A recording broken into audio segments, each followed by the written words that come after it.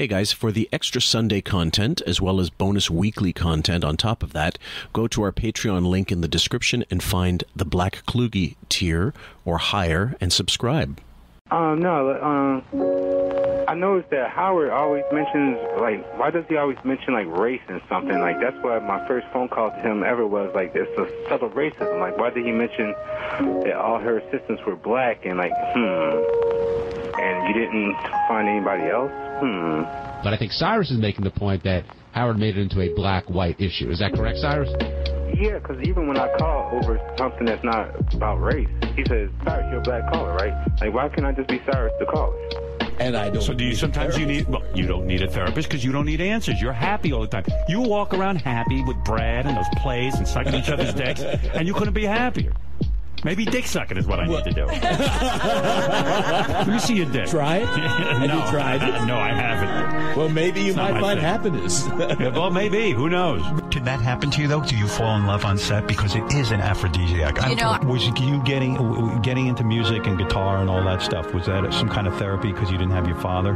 So the guy who asked you out the other day on the bicycle, he was cute and everything, right? Yeah. But we said no. We didn't go out with him. Tell that fat fucking cunt Robin to shut the fuck up. She can't stop mentioning that other fat cunt Bubba. They're both fat cunts that need to die in a fire. And when I think about your early life, I thought that you would be the guy who would be filled with anger and resentment because you lost your mother at 14. I always say this, how are you so kind and loving and not bitter about that experience? Did you graduate college or what? Just answer the question. Don't make fun of me. Did you graduate college? I went to the Regent Street School, Polytechnic School of Architecture in London for 5 years. And you didn't graduate? Well, hang on. Go ahead. All right, go ahead. What's your rush? Hey, I'm not David Gilmour. You don't have to yell at me. You're a fucking asshole who's trying to get under my skin. Oh, no, but dude, I've been following you from the beginning. I don't care. Stop following me. Yeah, you don't care. That's your problem. That's right. I don't care. I don't give a shit about you. Fuck off. Get some new material. Fuck you. Fuck off. Fuck off. Cancel your subscription right now. Cunt. Fuck Later. Baba Booey, your asshole. Oh, my goodness. One of my daughters is fluent in Spanish. Yeah. And, oh my God, it's such a turn on when I'll say, can you go up to somebody and speak? Like if I see a Hispanic person, I go up and talk to them in Spanish. She goes, oh, Dad, please, I said, it's so fantastic. So she goes up there, blah, blah, blah, blah, blah, blah, blah, blah, and they go, blah, blah, blah, blah, blah, blah, blah, and I go, oh. Welcome, everybody, to QF, a podcast about Howard Stern. I'm Jim Fix, a.k.a. Fillmore, and we're covering the Hurricane Sandy saga. This is Volume 2. Sam's in the studio as well. How are you, my dear? Hi, guys. Sorry, my mic was a little weird. I'm good. It's so weird. We're covering Hurricane Sandy, and currently Buffalo is starting to get its first big snowstorm of the year. Yeah, in episode 1, volume 1 rather, we talked a little bit about disasters we've gone through, like declared national disasters or regional states of emergency, that kind of thing. Yeah, ours is a state of emergency right now. So yeah, we were talking about our own personal situations where we've been in weather emergencies and what have you. And then we had one guy, I won't say his name because I don't remember exactly who he was, but he deleted his comments on Patreon. And this isn't a try to get back at him via the episode, but he was saying things like, how hard is it to plug in a generator? In other words, he was taking Howard's side. And I don't understand it. Like if it's not about, you don't know. Now you know after the fact what the storm was and that they didn't get hit as badly as some places did, but you didn't know that at the time. That's kind of the point. Well, there's also risks, especially when there's flooding and snow and everything. I know, they just went through Hurricane Ian in Florida, and a lot of times people die from the after effects of the storm because either the generator or something electrical happens, and they end up fucking shocking themselves to death, or they end up starting fires in their house. There's all this crazy shit that could happen. Yes, it's about the what could happen in a situation. You always want to be around for that. So you can shut stuff off if you have to, unplug things if you need to, whatever. And no offense to probably the wives of the Howard Stern show, but just basically how I hear them live their lives, like shopping, housewives, tennis. I don't think they're the type of people that are going to know what to do in case shit goes sideways. Like, that's just not, no offense. I'm not some like anti-woman, like they don't know anything, but I mean, most likely. Yeah, well, at this point, the ones that are, like the Marys, the Mrs. Hines, certainly Beth and stuff. And this is where we're going into as we finish this first clip, guy. There's only about 6 minutes of this first clip that we didn't get to, and then we're going into the part 2, which is Gary, can I depend on you? Which a lot of people want to hear. And either way, we're going to go right into it. But I just wanted to make sure that person understands it's fine to dissent. We don't have any problem with that. If you don't agree that this is, let's say, an entertaining saga, which is fine. But to make light of the disaster that actually was, like, there was enough damage that it was serious enough that, people did lose their power and stuff. And the fact that his own parents had to be put up by him, which is something he just didn't want to fucking do. That's going to happen later. Loads of clips to go through, guys. We got back office radio. We got wrap-up shows. We've got, all kinds of stuff. But we're going to go with what we got. I just had to make one point before we start. I was listening to the show this week, and it's so funny because I remember listening to this at the time and being so annoyed by it. I would kill to have this back. Like this annoying Hurricane Sandy saga at the time was so aggravating to me. I would kill for this now in comparison to what they're talking about. Still COVID, still fear mongering, still giving Robin shit about going outside. It's like, are you fucking kidding me? Yeah. This is the equivalent of him today saying, you know what, you should travel through the city naked, licking and touching everything in sight, grabbing people's hands, shaking, try to do whatever you can. There is no COVID. There's nothing wrong. Contrast this, Mr. Getting Things Done. Keep in mind, guys, this is end of October, beginning of November. He's months away from the big summit, and he's well into GTD, even though he's talked about it and stuff. And he's got this attitude through this fucking thing. Like, I don't even know why we're paying some of these people for showing up. Right. It's really strange that you just said that. He is the total opposite now. Like now he would be coughing on people. You know what I mean? If he treated COVID like how he treated Hurricane Sandy, he'd be fucking spitting in the air. Yeah. What do you call it? Droplet cannons. He'd be doing napalm droppings. He'd be launching spitballs at everybody. Yeah. This is Joe Buck, and I must say I love, quite frankly, a Howard Stern podcast. Thank you, Joe. We're a huge fan, and we're glad you're a fan, too. Gary. Yeah, Gary and I wanted to talk to you. I told you. Oh, my God. You guys just waste my time. Sorry. I'll never call again. Just assume I'll be here, and if I can't get there, I'll give you a call. All right. This is what we were ending up on. And at the end of part 1, he was like, why are you bothering me with this, like calling and discussing whether the Howard TV crew should be there? It's about Doug Goodstein, this particular section of the video. And we both said, like, you're the fucking boss, asshole. You're the one all fucking decisions have to go through, except when something of like import has to happen. I was just getting a call from Mia's school to say it was a snow day. And then I thought to myself, could you imagine if we were calling the school, like, and the principal wasn't answering and saying, what, don't bother me, and asking me about this snow day? I don't want to be bothered about if the school is open or not. You know what? They're not even getting through to him. They're getting to the secretary who's calling him. And she's saying, Joseph, is the school open? I don't know. Mrs. D'Amico won't answer. Right. What the fuck are you bothering me for? Like, just tell them, I'll let them know when I know. It's your show. Passing the buck.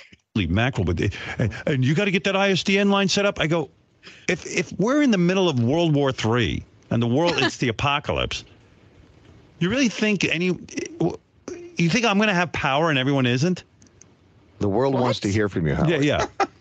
Oh, you're so annoying. I'm sorry. God, you were annoying the shit out of me yesterday. Really? No, you handled yourself great. You got a couple of hotel rooms. That's it. I care. I want everyone Christie is a fucking retard. At least someone cares. You know what? Tim handled everything without any help from him or any direction. So mostly no direction. Yeah. He should be thanking Tim. And Tim, by the way, was probably thinking to himself, if I make these decisions about hotel rooms or expenses or anything, what if he comes back and says, we're not going to pay for any of this? Or why would you do that? So he's like in a rock and a hard place because he is either annoying him if he asks him, or if he does it without asking him, he's in trouble. You're fucked.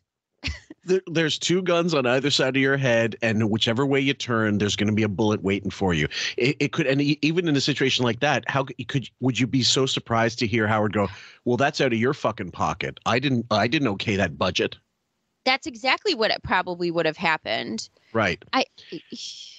And the other thing is, guys, and well, we'll hear more of it when we get into the back office radio segments and the Doug Goodstein on the wrap-up show discussing, and Gary as well from home doing the like Skype or Zoom thing to them, whatever that was at the time, just calling in, but probably just a landline. And discussing like they were all like chickens with their heads cut off when there should have been a contingency plan for stuff like this, considering how long they've been on, not necessarily Sirius, but how long they've been together with Howard. Well, that and the fact that they've known that this storm was coming for quite some time. So even if you didn't have a contingency plan beforehand, a week before the storm hit, that's when you then have a couple meetings about it. If you didn't have anything, I mean, they handled September 11th better. Well, yeah, they were, and that was no plan. Right. Well, the thing is, they also Robin had cancer. She's working from home. She just finished whatever surgery not long before. I can't remember exactly when.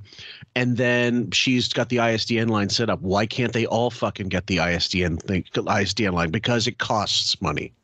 Right. And who's paying for it? Right. And it's out of his pocket because he sets aside so much for the budget and the rest is for him. Yep. And so you're not getting a dime more than I have to give. And that ISDN line is way too much. I mean, remember how he complained about long distance phone calls with his kids when he's a millionaire? Give me a fucking break. Tim also has the history of knowing. Remember like when they used to go on trips with the show and like Stuttering John would order room service. Yeah. Room service or drinks or something. And this asshole complaint. I mean, so this has to be in the back of his head when he's bothering him. Like, I don't want to be John. Well, yeah, I guess. Well, not even. Yeah. Well, you're talking about Tim doesn't want to be getting shit that. Tim doesn't want to be Stuttering John. Yeah. Well, and the other thing is what I was going for was they're all not just are they headless chickens, but they're all in mortal fear of what could happen. Imagine, like, I understand this high stress situation, like you do your job. It's like risk reward thing. You know, you could do it's almost like sports betting or something, but it shouldn't be that way with a radio show. It shouldn't be such a situation where you're in constant peril that, you know, your boss is going to fucking yell at you unless he's a complete psychopath. And we know he is. Well, he is a psychopath. And like we've explored throughout this entire time of doing this podcast, especially with the narcissist series, it's constant manipulation and fucking with you in the head. So these people, not only do they never know where they stand, they never know if they ever are doing a good job. They always are, you know, teetering on either being in favor or in peril. So it's like this constant toggle that makes you do poor. That makes you not confident in your own performance and your abilities. And it also hinders your efficiency and your effectiveness to do any kind of job. If you constantly have to think to yourself, what is he going to say about this? Well, the other part is it also inhibits critical thinking. Yeah. Because you can't critically think if that constant like bug is in your head about what is he going to say. You're always thinking about his response. So it totally cuts down the ability to critically think and problem solve. Inhibition is the perfect word. You've got, because it's not even just about, let's say, him, but if you have to go to Gary to get okayed about so many things, all of a sudden you're adding more work to your work. instead of not having an established plan, not having an established order of things where like literally there's a master list. If you need this, you got to go to Gary. That's it. Everything else, we trust you to do your job. Well, and you've seen examples with when somebody is on the rise, like say a Jason. Remember, Sure. for a long period of time, he was the golden boy. Mhm. Well, so that builds up your confidence, but how quickly does that fall? And then all of a sudden, what is that called? That when you're like the I forgot the terms. Shit. Like Up you're the and coming? golden person, you're the golden child, and then all of a sudden you're in disrepair. You're the lemming. Of You're the group. you're the misfit toy that no one wants anymore. Yes. Well, Gary, like this is the thing. I've struggled often wondering how Gary managed to keep his job the entire time, and except for the ridicule that they get from him, I'm surprised Howard didn't get rid of him during the Marcy era. I really am. Oh, I think we've said this multiple times. I'm surprised too. Yeah, I mean, and I'm not trying to be facetious, guys. I'm saying he causes so many problems, and I'm sure at the core level, it's Howard still needs that Gary as a whipping boy. That's going to trump any inefficiency, unless he were to pull a Scott the engineer and say, "Fuck you, you cunt. Your wife's a cunt. This and that and the other thing," and all of a sudden, that's crossing the line. Well, we also don't know. We don't know how much Gary knows. Because Sure. Gary's also been a part of the picture for a long time. So, Oh, yeah. You keep the people who have your secrets around, even if they're completely worthless and you can't stand them. Oh, yeah, because also, and Gary loves his wine and he loves to talk. So bad combo. Yeah. Yeah. Make him disgruntled. And, those chompers, they could tell a pretty tale. A big, wide, Smelly gleaming tail. Smelly tail. Around here? Yeah. No, I know. I like that you care, but you don't need me. Now he's hurt. I do need you. I need you. How's your ribs? Much better. I rested. Oh, good. Yeah, I'm worried about him. Thank you. First he shit all over the bathroom and shit all over the walls, and now he broke his ribs. I think he's going through like an old age crisis. An old age crisis, not a midlife crisis. I think he's past midlife. And guys, I don't believe we're going to go through Shitgate. Certainly Sam and I are not going to go through it. Sam isn't. But it was horribly unfunny. It was unfunny, first of all, but also it's disgusting. It wasn't as bad as they said it was, and it was only meant to debase Tim and get him the fuck out of there and force him to quit, basically. Yeah, it was the Shitgate was a purposeful catalyst to make Tim out of nowhere seem like an incompetent buffoon. Mm-hmm. Absolutely. Yeah, there was no funny meant for that. That was literally just let's fuck with him and get him to leave on his own accord, or Right, see how much we can abuse him.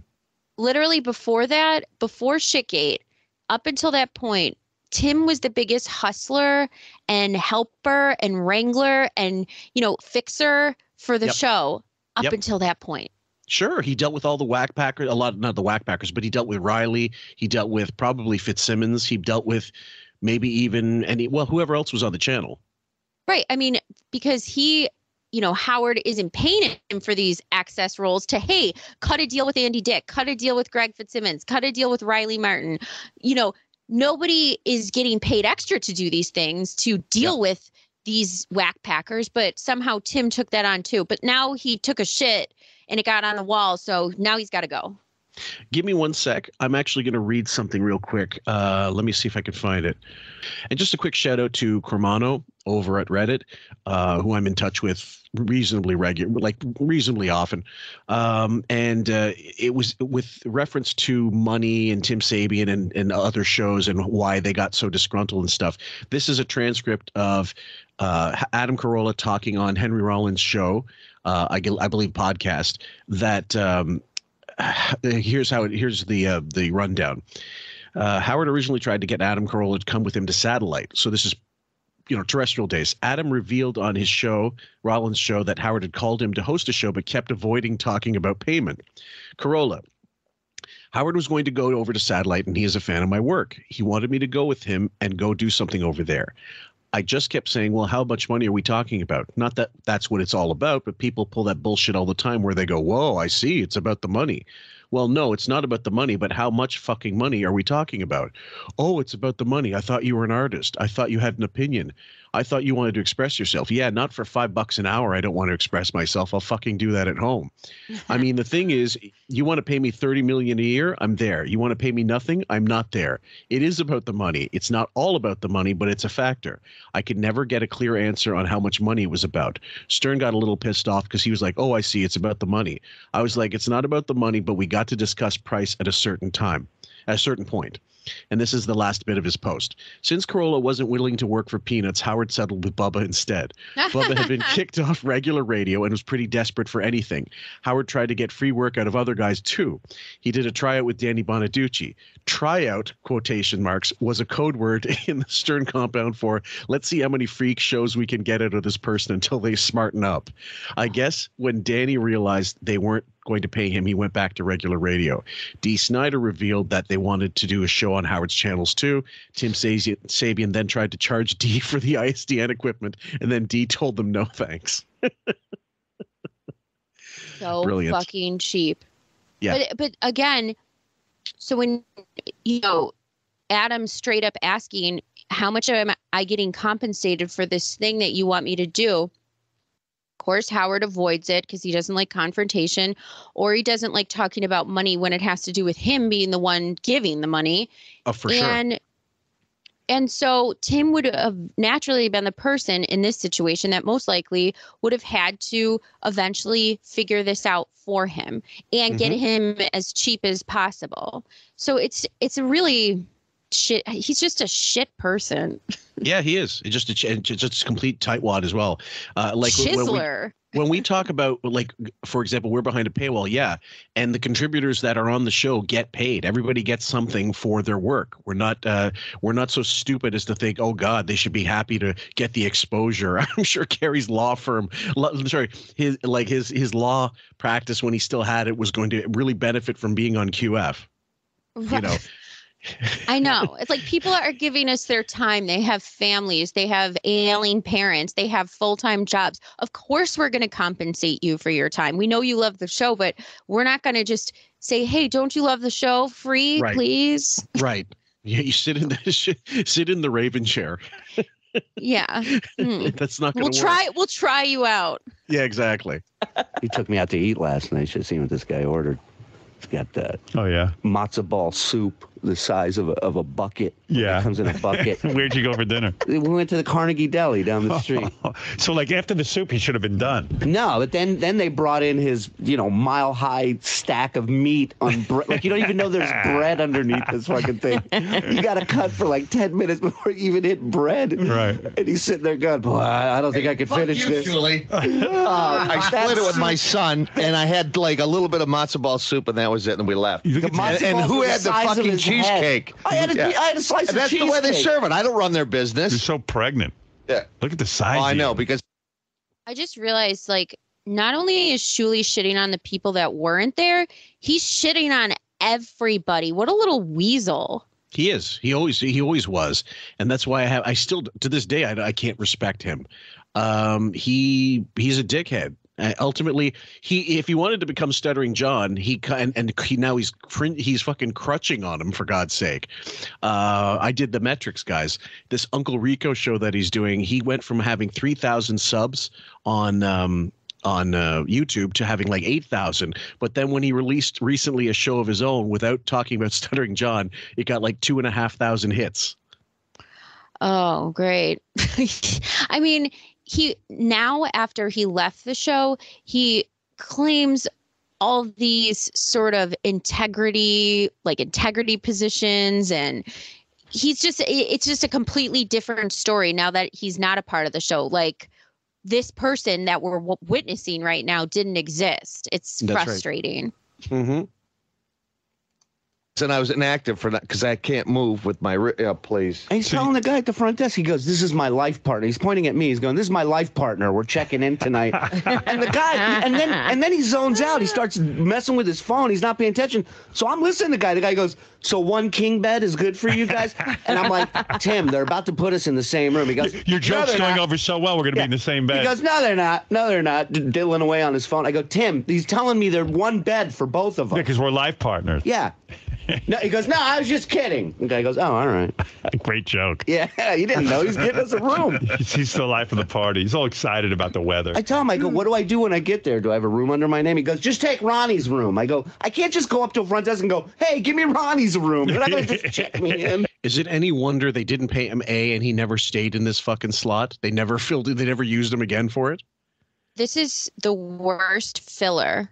Yeah. I mean, none of this story is interesting. I know he's being loud and, gesticulating, and it's supposed to be interesting. Right, or funny. I am totally zoning out. It's about getting rooms. Okay. Like, Baja, big bed, a gay reference. Hilarious. Right. Ronnie's room. Got it. And Tim, Hilarious. a chubby guy, ate a lot of food. Wow. Wow.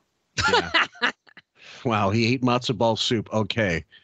Like, if you tell us that he ate it like he drank it with his hands. He ate this, tell us something that actually makes it funny. Well, that's what I'm saying. You think about Artie's storytelling abilities, and this is when you miss him the most, because he could have turned this into something funny. That one drop, people love that one drop of his. I have so many Artie things because he was so good like that. When John the Stutterer was in and he wanted to fuck Lisa G and he talked about it, and Artie goes, if you somehow metamorphosized into the best possible human being you're capable of being, and you and Lisa G were at the top of a burning building, and God said, I will grant you the ability to fly if you kiss John the Stutterer on the lips, she would say no. It's so true. But that's what I'm saying. Like, just any little detail of a story, whether it's, the exposition or the filler, it was so riveting. And Julie is the opposite. Well, the first time he told his Lorne Michaels story on the air was one of the best stories, where David Faustino was trying out for the same role. I love it. He made him wait. But then when he went in, he goes, no, I didn't know you had David Faustino trying out for this, man. Like, this guy's like Robin Williams. You're going to hurt your stomach laughing at this guy. I refuse to compete against him. So great. It's great. I loved it. Give me Prince Charles's room. Yeah, what a nut. He's so much fun. Well, he gets so crazy, and he's calling me, and he's got plans, and by the way, did any of them make any sense better than the ISDN line? It made no sense, the ISDN line. Like, he was just like, here's our 3 different plans. I'm getting Gary on the phone in a 3-way, and I was like, I didn't even know it was Gary. That was an engineer. He goes, we're going to get on a 3. I go, I'm not getting on any 3-way. Just tell me your plan. Not unless it's Ralph and another guy. So Tim, like the consummate professional thinking on the fly that he is, hustler, not only has one plan, he has 3 plans just in case Howard doesn't like the 2 plans. He's got 3 options. And instead of saying, wow, that's great, this is awesome, I like variety, I like options, he's shitting on him, and he's not even going to jump on the call. No, of course not. Unbelievable. And he had 3 different contingency plans. I go, Tim. What were the contingency? Yeah, because I'm trying One to think. was, I'm going to have the ISDN line, and all the power goes out, and I'll do it from the house. And I said, you mean my apartment? I said, Tim, if all the power goes out, how do you make the ISDN line work? I need equipment. He goes, well, you have an emergency generator, don't you? I go, no. Now you got to check the schematics of your building. And not only that, my building does. No, what building in Manhattan has an emergency generator? Actually, there generator? are a few. A few. I mean, I don't yours have might that. not have it, and maybe it's only for like essential stuff, like the elevators. Well, I want to say to Tim, is this show so important? I mean, that like if like there's a complete flooding and a disaster, right? We need to be on here. Now, I would say if this took place before he moved to Sirius, then maybe, because you have, millions of people listening. But at this point, not a chance. No, and they're going to say irrelevant. A High Pitch Mike on the wrap-up show at one point says he could do the show. He could do replacement shows on Thursday and Friday. Could he not? Right. And they go, yeah, but Howard chooses when he wants to do his schedule. So so the fucking King Baby doesn't want to deviate from his schedule. So no, that's not going to happen. Fuck. No. Make up work. Are you kidding? The last line. Yeah. You know, I mean, it's insane. You're taking your wife and you're finding safety. Right. I heard option 3 was cyanide pills. Is that true? The other option was, of course, which was so stupid, was like, well, I'll be able to get here.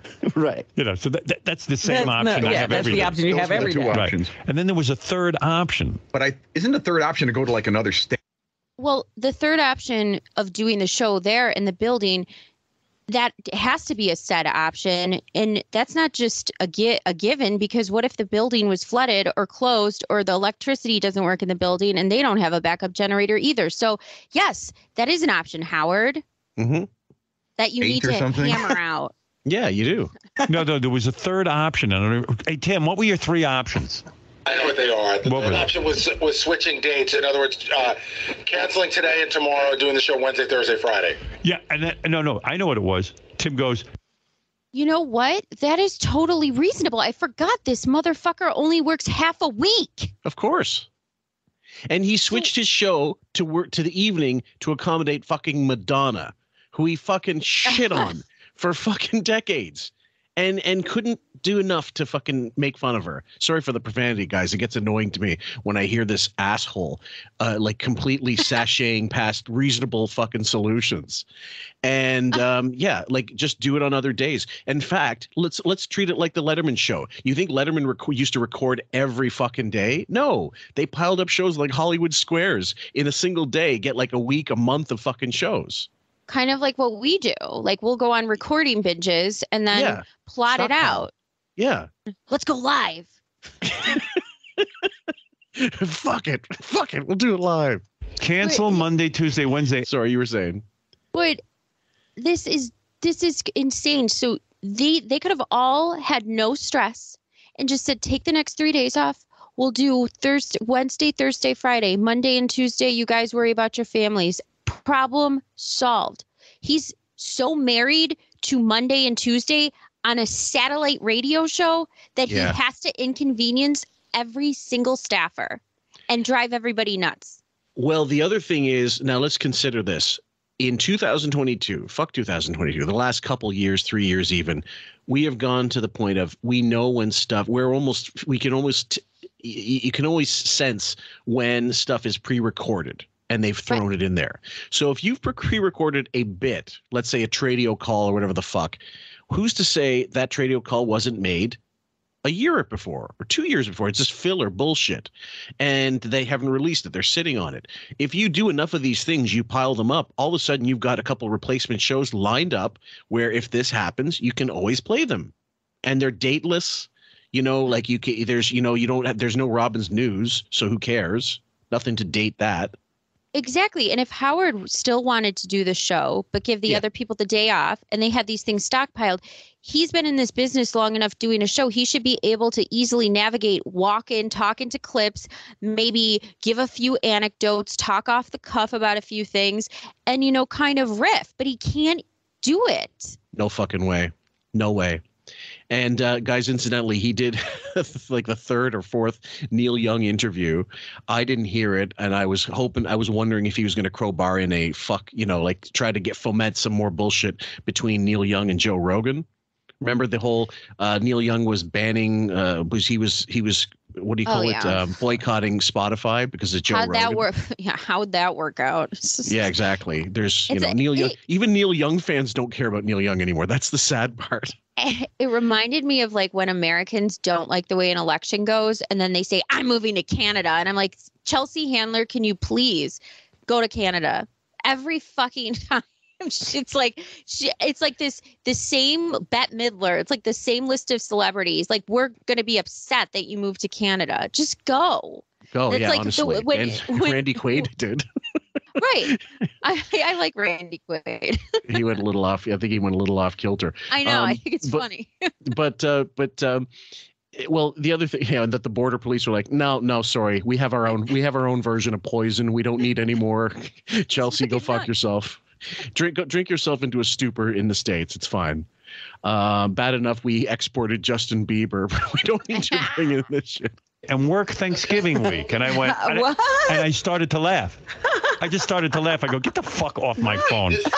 Gary and I concocted all this Yeah. Well, you guys. Way to throw Gary under the bus. I said, Hey, I'm not going down in flames on this one alone. my boss will probably just want to work Thanksgiving week. Listen, I came up with 4 different ideas. Yeah, but I came up with an option too. The option where no one can get on the air and there's no show, and that was the real option. So what the fuck are you doing there, asshole? What is the fucking? This is like arguing with a fucking 2-year-old. I'm trying to think of the episode that we did that this reminded me. I just had a flashback that he did something similar about it. And it was like, it was the sussy thing. Like, so you're not mad or you're mad? Or what are you trying to say? Like, why was he giving him so much shit if he doesn't even care about him and barely noticed him? But this is bothering him. What, you didn't even realize he worked there forever, and until you found out a guy was leaving. Right. And then it became an entire hour of bashing for a guy that you barely recognized and didn't care about, supposedly. Pretty much. This is what this reminds me of. Like, you're going on and on about this and harping on these employees, but you just said they didn't have to show up and that would have been the option. What? Imagine just for an hour ranting about someone stole your hubcaps, someone stole your fucking hubcaps. Jeez, I gotta get new rims. Fuck this, fuck that person. I hope they die in an elevator. I hope, Jesus Christ, somebody crushes them. Those rims just choke their life out, and they get hit over the head with the rims. And then an hour later, someone goes, "Man, what are you upset about?" And you go, "I don't remember." You've just wasted the audience's time. You wasted your time. Nothing was entertaining about it. And at the time, specifically, because I was still not tuning in regularly, but I would keep an eye on the board, say what happened today. Maybe there's an interview came in. It might be interesting. Might be interesting. Or making more specifically, like maybe the show is mockable today. Even then. Right. And I remember the general consensus was, this is on par with every unfunny, shitty rant he had. Pick a year where there was a rant that would never ended. Like from week to week, there was always a day where he went after this person. Again, the same bullshit, just repetitious. And no one was entertained. 0 people were entertained by this whole thing. The Petcock saga. Remember Ronnie and that fucking limo? That was beating a fleet of dead horses. I know. And you're right. Like, Robin does the same thing, though. Like, when she unloads on people and they're shaken, they're literally shaken by her anger. When she unloads on them or doesn't speak to them in this passive aggressive thing with Jackie, or she'll do something so insane that everybody's afraid of her. They're walking on eggshells, and then she'll just be like, I don't even remember. That's not normal. That's not normal. No. Like, that stays with the people you work with forever to the point where they're terrified of you, but you don't even think twice about this behavior. Right. Isn't that a little sociopathic? I'd say so. Yeah. I think part of the issue is that anybody that came in today you really won't get home until Wednesday, and there were people that were reluctant to do that. Dude, I told you. Anybody who didn't need to be, I would have done the show myself. People didn't come in and you already goofed on them. No, I'm fine with it. It's just Doug. No, it's just Doug Goodstein writes me a text like, all of the in-demand offices are closed. What does that have to do with me? In-demand offices. Okay. You're right, Howard. What does that have to do with you? Because like you said, when it came to payment, when it came to their jobs, I have nothing to do with On Demand. It's a separate company. So if Doug Goodstein is telling you that On Demand is closed, then you should say absolutely nothing about it, because it isn't your company. You don't want the responsibility of these employees. So he's actually doing you the courtesy of telling you that his office is closed. Yep. Okay. Case solved. Boom. I think the feeling is, though, if you don't come in, you're going to get goofed on, and nobody wants to get goofed on. I told everyone, I said, don't come in. Right, do whatever you have to do. But Doug didn't come in, and Scott didn't come in, and Richard didn't come in, and nobody wants Richard's retarded. That's true. Tim, he's living in Manhattan. Him and his wife have no children. Tim gave them a room. They could go live in the hotel. He's sitting there with the power out. And no elevators now. He can't even get out of the building. He's retarded. Now, here's the thing, guys. This is the other thing. do what they got to do what they have to do. That's the same line he gave Dee Snider when he told him, I'm not, like you know, I can't tell you, you don't do this. You do what you got to do. But then he wrote him off for 6-7 years. Right. Right. So as I've constantly saying, the language, you pay attention to the language, the choice of language. Any body language analyst would tell you this. These are important tells. We know Howard's tells. This is him trying to brush off like, well, it's no big deal. I'm the laconic boss. Nothing really affects me. All freewheel and freestyle all my way through this. And at the same time, us knowing he's just basically admitted, I am going to fucking knock them. I am going to treat them like shit. He's admitting they can do this, but there's going to be fucking ramifications. You're going to get goofed on. So Gary's absolutely correct. And it has me like incensed that he's playing both sides of the fence of this, like, I don't care, do what you want, you know? Yep. It's just infuriating. And he demands such loyalty. And look at how he talks about his staff. Richard's retarded. Like, okay. Yeah. How could I not goof on him? You all right, Gerbil? You okay, fishy fish? By the way, I found out that Jason just told me the hotel that we're all booked at is a pet-friendly hotel. Right. That's for So dogs you could have brought the and gerbil. What? That's for dogs and cats. I'm pretty sure they'll take gerbils and fish. Yeah. What a dick. My gerbil needs a king bed. By the way, I would not want to be the hotel house cleaning staff that accepts pets. Oh, no kidding. A fucking gerbil? Christ. When I'm not yelling at my crew, I always listen to Fillmore and Sam. Thank you, Ellen. We appreciate that you took the time out of yelling at your crew, but that's always nice to hear that we have fans from all walks of life. We're going to go into the infamous part 2 of this, guys. I do have the wrap-up show from the same day, but this continues from the day. For some reason, Howard TV turned this into, some of them are hour-long bits, some of them are 17 minutes. I never had Howard TV, so I don't know how they determined what episode should be what length. But some of them are really short. Yep. You know how Ellen gave us that nice promo? Yes. And compliment? Do you think if she had to deal with this situation, like, I know she's a monster at work, obviously from all accounts, but I would think even somebody like that, who's an asshole, would still say, okay, I have staff who deals with this. I trust them.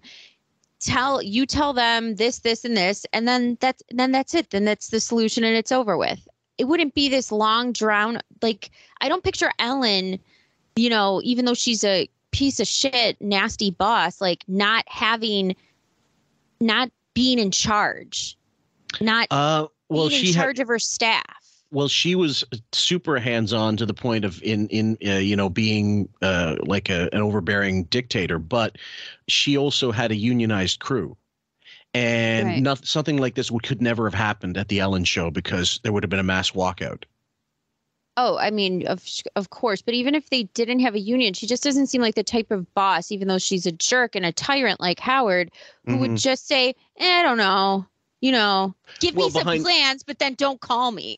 Well, behind the scenes, she might. Who knows? I mean, it may have very well been her, her segment producers, her showrunners who dealt with the day-to-day running of the show, and all she has to do is drop in there like Bob Hope and go, "Hey, it's Ellen. I'm going to dance and I'm going to entertain you in my own inimitable fashion."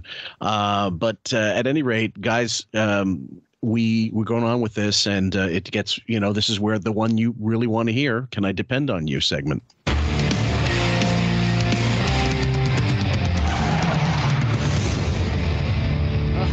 Horrendous opening. Yeah. All right, so let's get this straight so Tim doesn't bother me later. What are we doing tomorrow about the show? Let's assume that they know what they're talking about with this storm, and it's so bad that we can't get to work. What is the contingency? Gary, you're in charge. You're the executive producer. Yes, we got it. What do you go? Go ahead. There will be a decision made, tonight. By who? By me and Tim. Right. Tim and I. Tim and you. And Tim and you. And Tim and I will make the decision. Tim and I or Tim and you? Tim and I. All right. We'll make the decision. Right. And he is so nervous. Booey, yeah. he almost seems more nervous and jittery than like when Fredo had to go talk to Michael. When he hugs him by the knees. It's unbelievable. Well, I mean, again, this is something we covered in the Summit Part 3. Who was it? Who Mourns for a Dumbass? Where we talked about we brought up the back office radio section where they talk. Gary's really stressed about this meeting. He's stressed about. I imagine Bowie the 6 months from before the end of the year up until the summit is on pins and needles, and he's fucking drinking like a fiend, and he's popping whatever pills he has to get through the job. Because if Howard's doing GTD and he hears and he knows the rumblings, and if Gary knows that some of these cuts are coming, he's probably also worried, am I getting cut? I'm surprised he hasn't had a heart attack. Oh, yeah. And it wouldn't surprise me if it happens, before the end of whenever Stern finishes, which we know they're going to fucking drag him out, barely alive of his house before he goes off mic until they say, fuck you, we're done. Yeah, I talked to Florentine about this, and I was like, what do you think he's going to do? And he was like, why wouldn't he do it? What else has he got going on? It's true. Well, if Sirius offers him it again, which that's another question in itself. Like, there are up and coming podcasters that have kind of made their mark on Spotify and other things that they might want to offer that salary to somebody who's more, I don't know, has a bigger audience and prolific. Kind of, interesting and funny and, with it. It's so when I go in these groups, there's still people, again, we talked about this too much. I won't go into it too at length this time, but, the idea that people still get enjoyment from the show baffles me. It baffles me. They're not hate listening. They're actually claiming they're enjoying it. Now, they could be bots, or they could be just, appointment listeners, and it's the voice. So I believe that when they hear it, they're not actually listening to it. They're just hearing a familiar voice. That's it. Or it's what I have at my work, where when people found out I do this show, well, there's this other sect of audience that's new, and they're middle-aged, close to retirement, some of them wine moms or wine grandmas who just have discovered the show either because they got a new vehicle and Sirius is in their car, and they like it because they're also kind of neurotic, I don't know why. And because he interviews a lot of people that they liked when they were growing up, like Bruce Springsteen, or you know what I'm saying? And yeah, but then he still talks about all the scat and cock shit. They don't like all of it, but they like some of it. The interviews mostly, and they were kind of the people who were like terrified to come back to work because of COVID. That's another thing. So it felt like they were commiserating with him. Okay, maybe. Okay, well then here's a question. When you have a Sirius show that's like a day of Sirius, one of his shows on, let's say, Monday, when it's finished and it's now on the replay or it's on the app or whatever it is, or in your car, does it work like a CD player where you could skip tracks, like it's cut up into tracks digitally? So when there's an interview, if you replay it, it'll scroll. You can press the thing, go ahead by pressing track. Oh, here's the Neil Young interview, for example. It depends on the technology in your car. Like if you have a car before a certain time, no. If you have a car after a certain time, yes. Right. So it depends on what model and make your car is. So I can't say for sure. But I mean, I'm saying if it was new enough, there's that function as part of the Sirius XM receiver in your car. Like you can literally scroll ahead. You don't have to, drag a mouse across the thing to get it, or you don't have to constantly like let it play. You can just scroll ahead to a track, and boom, there you are. Right. Plus, most people have like the Bluetooth connection with their phone, so they just put the app just goes right to their car speakers. So that's even they can better. do it that way. Yeah. So it's like either way. But yes, there are those people that I work with who are like, they like but they're not learned enough. They're not old fans. They wouldn't know even from 10 years ago what was going on. They've never listened to him regularly. They were the type of people who just like peripherally knew who he was, that he's some shock jock. but Yeah. never listened to the show before Okay. this whole COVID thing happened. And Right. yeah. So it's So that I it's an find that a there's- little interesting because I the do people too, who like because- him are the most boring people in my office. Well, I mean, let's be honest. If that's a show you get enjoyment out of, and I'm talking even the interviews, then I think there's something wrong with your fucking cabeza, because the interviews are horrendous. He interviewed Neil Young recently and Bruce Springsteen. I'm struggling to get through the fucking Bruce interview. And for those who said it was good, if it was good, it wasn't because of Howard. No. Because he was asking pretty much cookie cutter questions that we expect from him, but Bruce was giving these long form answers. I guess he loved hearing himself talk, and whatever it was that convinced him to go on the show, I think it was just a matter of, look, listen to his interview with so and so, listen to his interview with that. This is how he operates now. He's going to kiss your fucking ass, and that's what sold Bruce on it. It's so formulaic now, the way he asks questions. It's I hardly ever get surprised or something unexpected from his interviews anymore. I mean, rarely. Yep. The only things I get enjoyment out of is watching him fall on his face and fail miserably and look like a dumb fuck. Yep. Nobody believes this horseshit. So thanks, Vince. These are amazing. Yeah. We have a show we can run tomorrow if need be. Right. And it'll be I mean, I have a feeling, here's a perfect example. I have a feeling that tonight they will close the bridges and the tunnels. Now so what if they do that? Are you in the city tonight? I'm not. Oh, you're going back home? Yes. Right, so almost everybody's going back home. Well, why would you go back home if we're doing a show tomorrow? Because I think the feeling for most people is that they have a wife and kids and a house that also needs to be protected. So what are you going to do? How are you going to protect? He's using the word protected, guys. Now, what he means is cared for, just basically helped also, because if you got kids, whatever, we discussed this in the first episode. It's not he's going to grow, like Goliath, and he's going to grab a tree and throw it across the fucking city, or he's going to attach power lines with his fucking monkey paws and, fix. He's not Superman, but he's saying, if something fucks up in the basement, you've got to go deal with it unless you get electrocuted.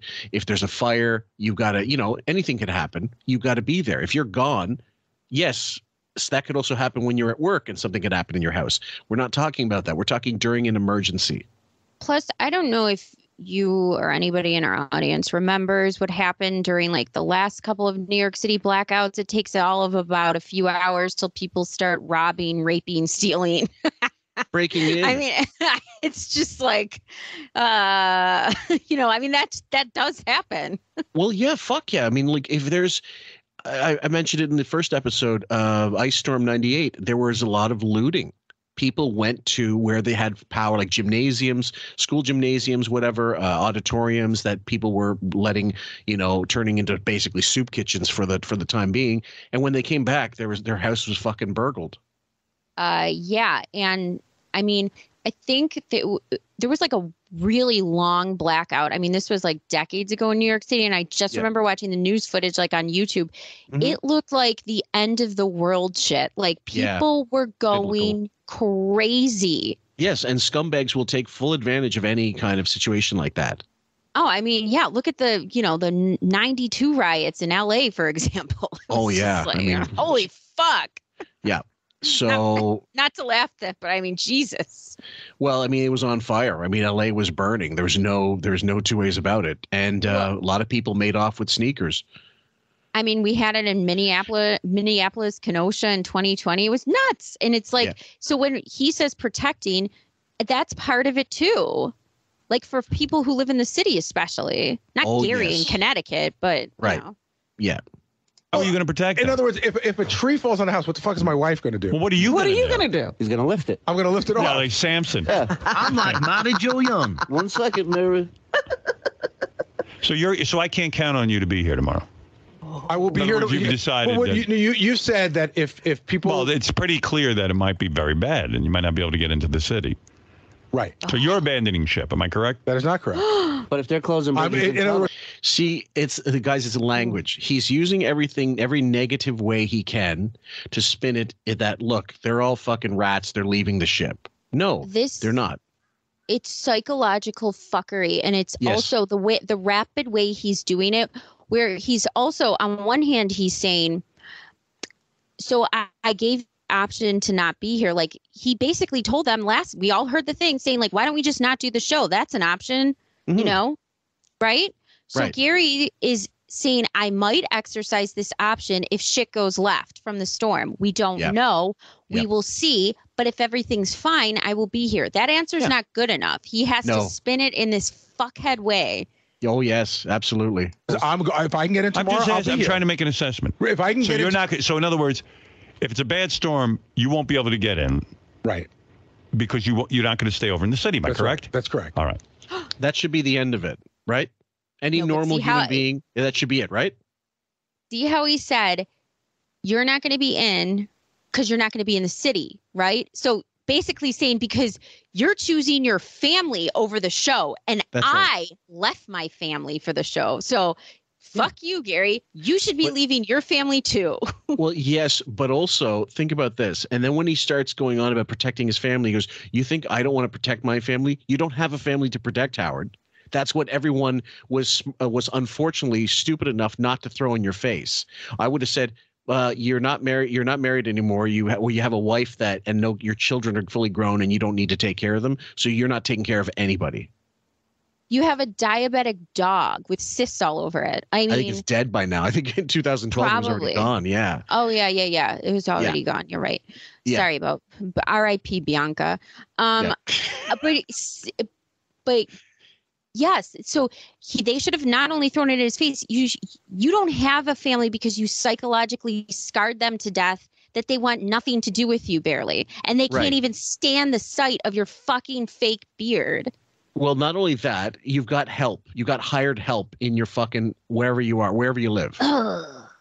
You know, none of them. I'm sure even Gary doesn't have a fucking housekeeper. Maybe they had someone clean up once in a while in their house, but Gary wasn't making the kind of money to hire someone full time like fucking Consuela over at Chimney Manor and have someone constantly there. That's just nonsense. Maybe Robin, of all of them, could afford that. That's about it. Oh, exactly. And Howard, you know, when he says the family thing too, we talked about his parents. Do you even hear him having any concern for his elderly as fuck parents at this point? None. Nope. None, guys. And compare that to present day, guys. He's waxing poetic more about fucking Yoda than Ben, who provided him with endless content. I have seen less tributes for Uvalde kids. That fucking cat has been memorialized. Yeah. You think that you think that cat was Princess Diana? I swear to God. Like the endless wall and miles of flowers. It's like Bruce Lee's Hong Kong funeral with a fucking Yoda. We have to do a Photoshop with the wall of flowers and Yoda and plain flowers. It's like Yoda in the sky. I already have a couple ideas in mind, and Matthew Schultz helped me with one of them. So that would be, I would say, most of the people on our staff. I didn't ask about most people. I just asked about you. Mm-hmm. Okay. Why not bring Mary and Lucas into the city today? And not worry about the house. What are you guys fucking crazy? So, Robin, you would leave your house. Yeah. Yes, I left a house. So she says I left a house because she has two residences at this point. And her apartment is not on a ground level. No. Gary, there's so many, again, we're not going to go over it, but there's so many things that could go wrong in a storm.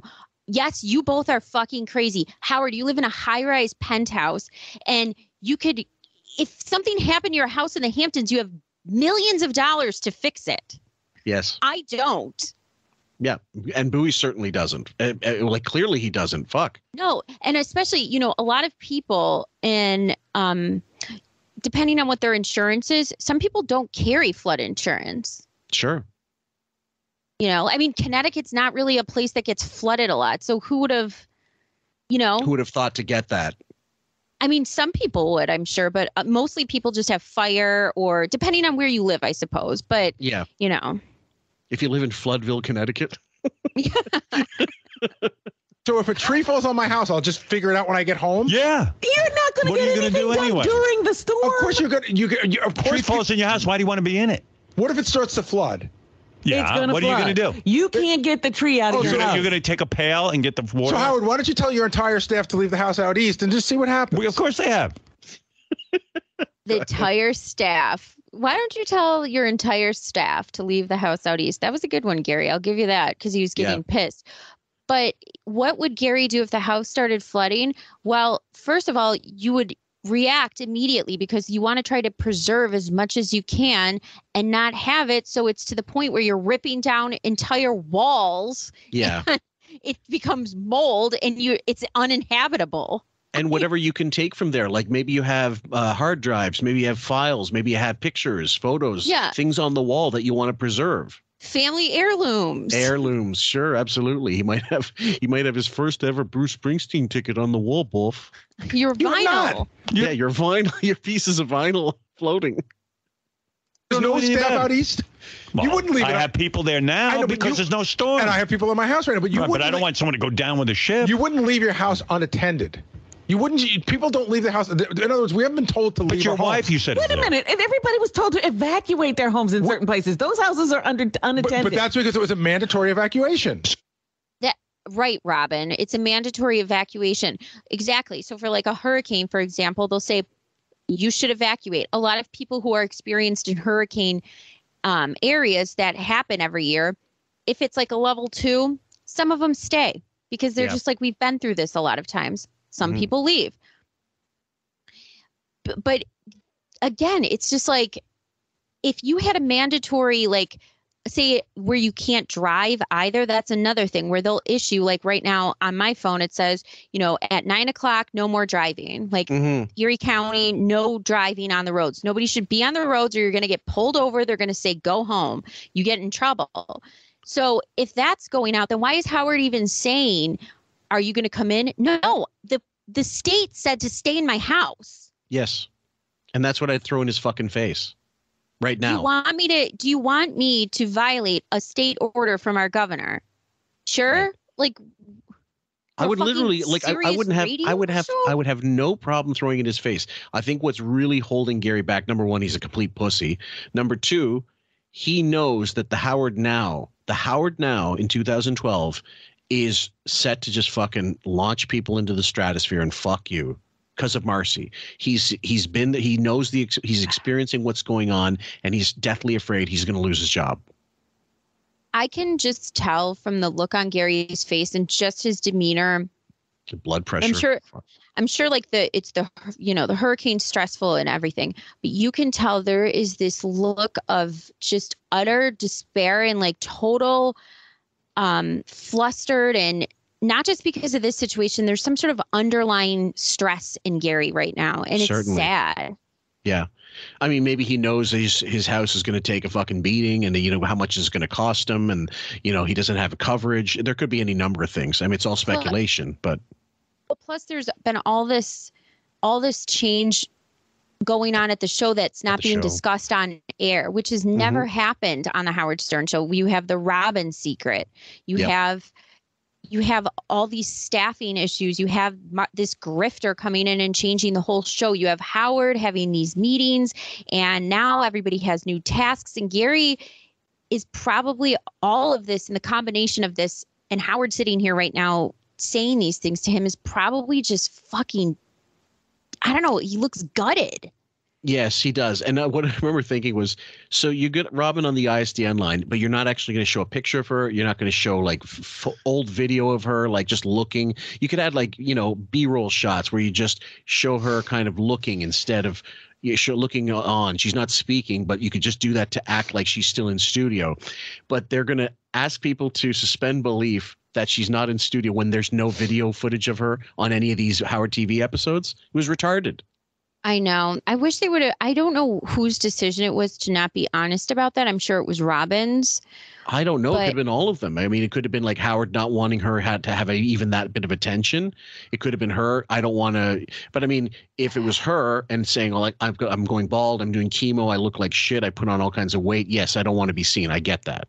Totally. I get that 100%. But I think once people started figuring it out and there was all this speculation, I don't understand why it went on for as long as it did. Me neither. That's a whole other story. And when we get into the education of Robin, I'm sure Ben will have some great theories about that. So in other words, you're not here tomorrow. I don't know that. In a storm, I'm saying. You're going to be home. It depends on what happens with the storm. All right. Well, I'm going to make every effort to get over here. Oh, good. And by the way, he's looking over at Shuli because Shuli's in that chair just keeping silent, but he is going to fucking pipe in. And everybody on staff that didn't go, I'm sure they had it in for Shuli after this. You know what I'm so happy about is that Shuli's probably over there sitting in that chair. He's just sitting over there smug as fuck, licking his chops, saying, I'm going to win this seat. I got it in the bag now. Fuck everyone. I am so fucking happy nothing worked out for you, Shuli. Enjoy your 2,000 listeners, douche. Yep. I get here. Who's going to be here? But really, what does he think he could do with a tree? Nothing. He's not going to do a fucking thing. Well, and also, Gary. Robin, is your house out of New Jersey unattended?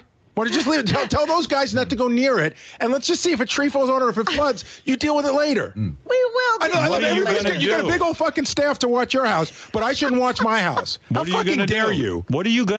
I don't blame him for being that angry. That is awesome. Mm-hmm. That was complete. That was the response that was deserved this entire time. But I'm so glad he said, how fucking dare you? Yeah, of course. And she's laughing because in the same way she knows she's busted, that's the laugh that like, oh, yeah, you're right. I'll try to laugh it off like it doesn't bother me. Well, because you can push it so far, but Robin especially giving him shit when you're sitting at fucking home. Shut the fuck up. Yeah, absolutely. No sympathy for Robin in this particular situation, in this context, zero.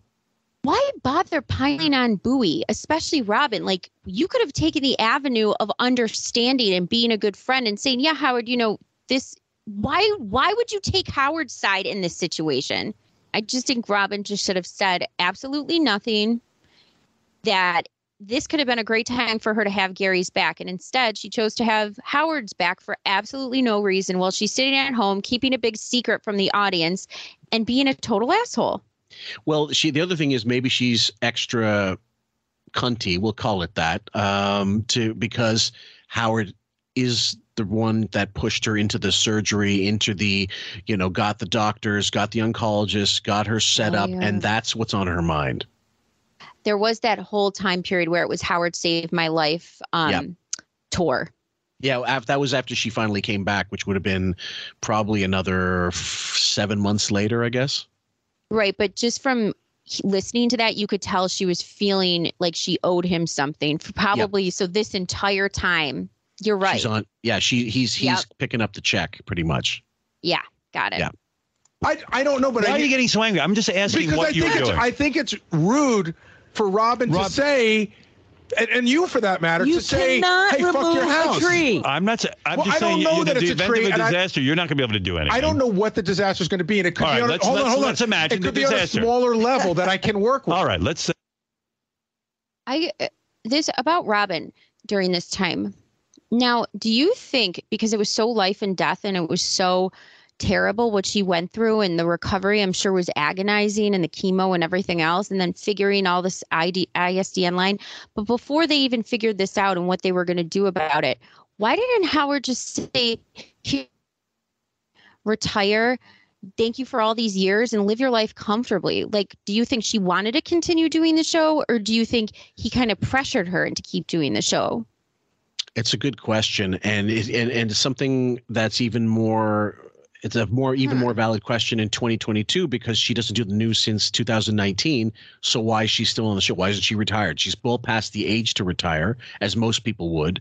My theory is, number one, she can't afford to retire. That's number one. Oh, yeah, we know she's a horrible money manager. Absolutely. Number two, she's just as big an egomaniac as Howard, if not bigger. So she loves still some notoriety. Number three, and I'm going to chalk it up to mostly this, and I'll give her, I suppose, credit. If you want to call it credit, I guess that's the word, for wanting to stay working because she has nothing else. She has no husband, no children, no grandchildren, no real friends, And so if all you have is this little life preserver, which is this show, then why get rid of it? And its income as well. You're right. I mean, when you name your cat Jennifer Aniston, you're right. It's this desperate, this is all you got. Right. I mean, Jesus Christ. What was the one, Blaze? I remember when she got out of that, apparently she would like go visit him once or twice a year, and that would be about it. But she got off of that fucking. I love when Bowie. I think I used it in a new drop, a new opening, and where he says, "What about we talk about people who do a bunch of fads and just get rid of them and get bored with them over the years, like playing chess, photography, bicycling, grilling." She's a hobby hopper. Yeah, absolutely. Let's say your house is flooding, as you say. What are you going to do? Well, I have a pump that I could, hook up and start to try to get the water out. Yeah. You think that's going to work? I don't know. Up always. What is he talking about? It's all. Yeah.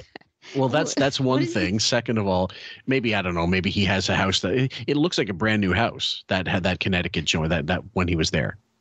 But you just don't hook up a sun pump when it's maybe going to be a hurricane. It's always hooked up. Isn't it? Isn't it supposed to be? Yes. Yeah. I mean, if you're that's weird. What is it attached to the trampoline which he left outside? So maybe Gary really is worthless in this situation. I don't know. Maybe. Okay. But I would rather do that than do nothing. I see. I don't think you see. No.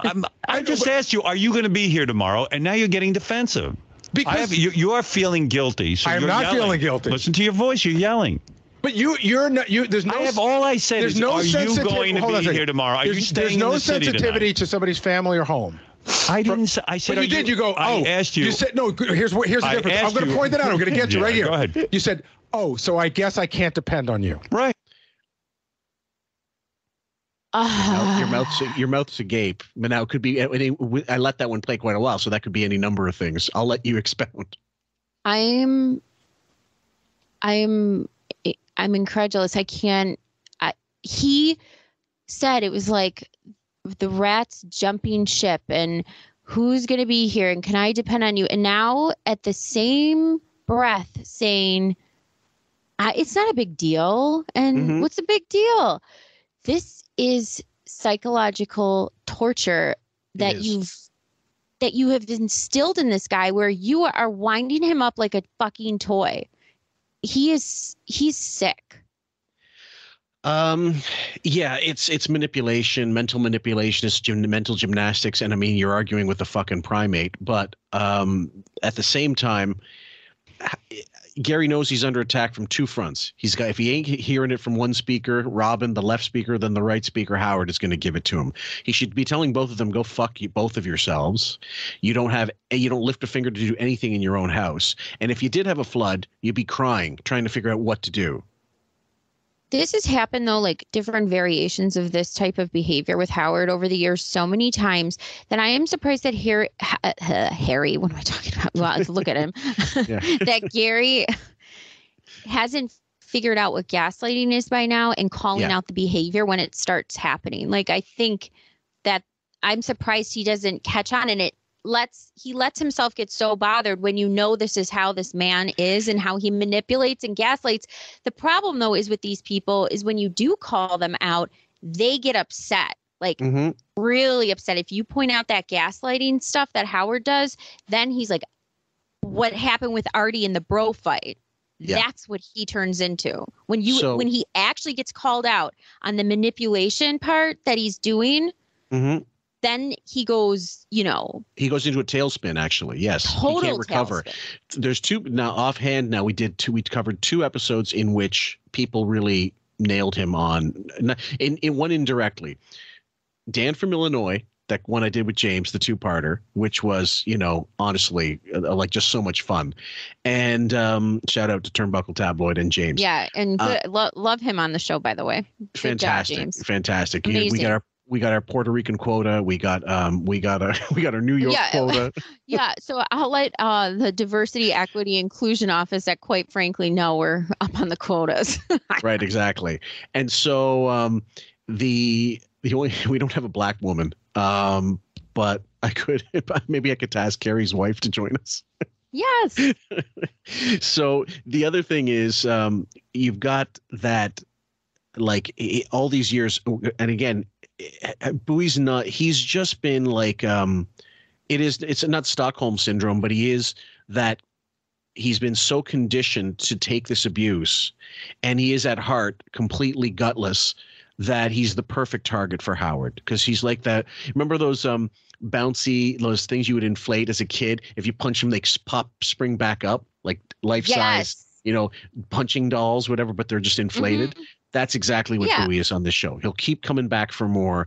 And he'll get upset, and yet he'll talk back, but he won't leave. He won't ever have the guts to say, I'm leaving this shit, which is really, at this point, if he didn't have that new house, it probably would be what he would do if he had someone in his ear like Mary. If she had any concern for his well-being, his mental well-being, but she doesn't care, she would say, you got to walk. Sussy did it. Dan from Illinois. Sussy did it in a very calm, very hippie type way. Like, hey man, I'm going to do my thing. He stuck to it, and he wasn't going to waver, and he wasn't going to get turned away or get angry, because he realized, he had the self-awareness to realize it doesn't matter, because you can't talk sense to these people. So Sussy for me is the best way to handle Howard, the gray rocking and just the confident, calm, stable. Right. Because then when Howard unravels and spirals from that reaction, it makes him look 10 times worse. Whereas Artie, even though he got Howard to spiral, Artie also spiraled. Yeah. So, Artie was definitely getting some jabs in there and making Howard crazy and, correctly, astutely pointing out the manipulation, but he also lets himself get bothered. Yeah. Like a good chunk of the bro fight, if up to a point Artie has him on the ropes and then unfortunately lets him get, you're like saying, it's like Bowie. Bowie does it right away. With Artie, it takes a little longer for him to get sucked into it and doesn't realize, because Artie is an emotional person anyway. He has feelings. And Gary usually isn't so upset right off I mean, he is more defensive than a lot of people, but like we said, I think there's something going on besides this hurricane thing that's got him going, and that's why he's kind of more responsive and reactive. I think so. In this moment. And it's more likely displaced anger from the Marcy shit that he knows is coming down. I'd say without a shadow of a doubt, that's pretty much what's going on in his head too. And I mean, could you imagine that fucking cunt walking around the office changing everything? For all we know, he's heard that Tim's on the chopping block because of Shitgate and all this stuff. For all he knows, Howard has told him, or someone's told him, like, there's going to be some fucking changes. And Howard said it on the air. Things are going to change. Now I got this getting things done. I'm going to, now that I'm reading this and I'm learning this and this woman has helped me or whatever, or, they're all fucking like, what is this? They've all dealt with this level of uncertainty their entire careers when it came to contract time or other issues, whether they were, getting fired from the station or getting dropped from the station or getting fined or, or I don't know if we're going to sign or where we're going to be and blah, blah, blah, or who's going to be staying on. And, they've always dealt with this uncertainty, and which I'm sure leaves everybody a little bit hopeless and less confident over time. So I can imagine when the Marcy thing happened that it was just like, you're already on shaky grounds as a human being and a worker in this environment. Could you imagine what you feel like then after that? Yeah. I mean, honestly, if Bowie was Alex Trebek, he might say this. Howard, that sounded pretty fucking dumb. So if he had any balls, he might, like Alex Trebek, he might tell his bosses this. Hey, Sirius XM, suck my dick. You're better than the drops than Fred is these days. Fred's usually across the room, and you can hear him just out of earshot going like, oh, hold on, I got my drops over here. And then all of a sudden he comes back. It's on the other computer. What, you mean the fucking Packard Bell from 1995 that you have mothballed with cobwebs somewhere? I figure Fred is so disinterested at this point that they have an intern paid to just like poke him with a stick once in a while to get him to do something. Like to see if he's still alive, basically, from the window. Here, kid, here's your stick. Once in a while, just give this lesbian grandpa a poke. Nudging him with like a back scratcher, just at an arm's length, just to see if he's still breathing. I can't depend on you to be here tomorrow. Am I correct? I don't think that's how you said it. Am I right? You just said that's what I said, and you said that's not how I said it. I can't depend on you to be here tomorrow. It's different than I can't depend on you. Gary, can I depend on you to be here tomorrow? If the weather allows, Can I depend on you to be here tomorrow? Is it an absolute that I'll be here tomorrow? Or the answer is no. Okay, that's all I asked. But you say, can I? I guess I can't depend on you. Not depend. I on you can't to be here depend on tomorrow. you to be here tomorrow. Well, there's a difference. Am I correct, or am I hallucinating? There's two different versions. Can I? I know, honestly. I'm hallucinating. Yeah. Hallucinating. Well, Gary's not helping his case because he's actually like instead of just saying, look, I've already told you, weather permitting, I'll be here. I would say, I know you're having trouble with this conversation, Howard, but I'm no longer going to participate in it because I already gave my answer. Put my headphones on the mic and walk away. Mic drop. Done. Yeah. And then I'm going to put on some other headphones, listen to some music, play some fucking solitaire and Sporkle, eat a bunch of fucking chips. Yeah. Munch on some plantains and pretend that you're not even here, you fucking horse's ass. Right, and suck my ass. Yeah. What else? Man. What else should you do in this situation? Really, it's just like if you don't gray rock, like Allison figured it out before everybody. You just got to treat it like, no, what you said means nothing. I'm going, keep going. And in the Sussy two-parter, which I wholeheartedly recommend to those listening to the show and like new listeners, I think it's I don't remember which episode, but it's about 40 back. The unraveling of Howard in the face of a guy who's not taking the bait is so much more apparent than if you get like Bowie and get all angry and defensive, because now, as you said, it's holding a mirror up to his own narcissism, his neuroses, and the fact that he just can't deal on a conversation level with the conception of a guy leaving his show. When people don't do what Howard wants, like even Beth is starting to do this now, where she just won't participate. Yeah. Like she just won't do it. She'll just be like, I'm not doing this. I don't like this. I'm walking away. Like, she has her limits. She will, because she can feel when he's picking, and he wants things to go a certain way, and he wants Beth to be the dumb fuck who did something wrong so he can lecture her, whether it be about an allergy shot or what was it called, the EpiPen. That whole EpiPen. And he wants to keep going on and harping on about it to lecture her, and when she's had enough, which is now happening more often, she just basically gray rocks him and says, I'm leaving. I'm done with this conversation. Bye-bye. Have it with yourself. Yeah, absolutely. Depend on you to be here tomorrow is one thing. Can I depend on you? If you don't say anything, that means I can't depend on you no matter what. No, I said tomorrow, can I depend on you to be here? And you said no. That is correct. But then you went through a whole beaver-toothed explanation about how... you asked me, no, you said you're why. You're getting defensive. But you said why. I said why. The second he said beaver tooth, I would have said, have you looked at your chompers? Yeah. You can barely talk over them, jangling around in that fucking plastic surgery, ridiculous-looking head on you. Are you kidding me right now? And by the way, since after from the point where he gets his new caps and can't there's a complete shutdown of anybody discussing his teeth, and that's the one thing you could get almost nothing from all the years of the archives since that point, where if anybody even makes a remote mention, it gets brushed over real quick, and because you can tell he's really fucking embarrassed about it. Yes. Yeah. More than the hair. Now they're actually getting meta jokes about the wig and, Jennifer Vitz and, this she's calling in and say, oh, Andy, that's in the latest episodes, guys, that we just, their breakdowns. And now he's kind of maybe thinking he's going to get ahead of it, but not really. I that one I'm on the fence over. I don't know if that was them trying to act like he thinks it's no big deal that people know about his hair, or whether it's the start of, I'm wearing a wig, he's going to come out with it eventually and make a big thing about that. Yeah, I lost my hair a long time ago. I don't understand how first of all, the fact that if anybody has seen what he looks like recently with the show, it is so horrendously bad. This time period is bad. This is so much worse. It's unbelievable. Yeah, it's unbelievable. He's a ghoul.